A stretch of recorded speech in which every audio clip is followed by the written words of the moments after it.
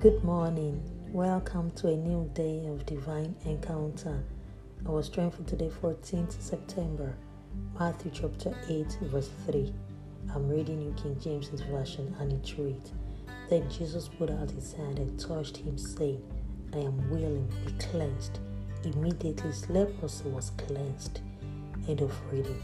In that rejection, hopelessness, and pain, Jesus is enough for you. Jesus overcame it for you. Whatever you are facing, you are not alone. Jesus is enough for you.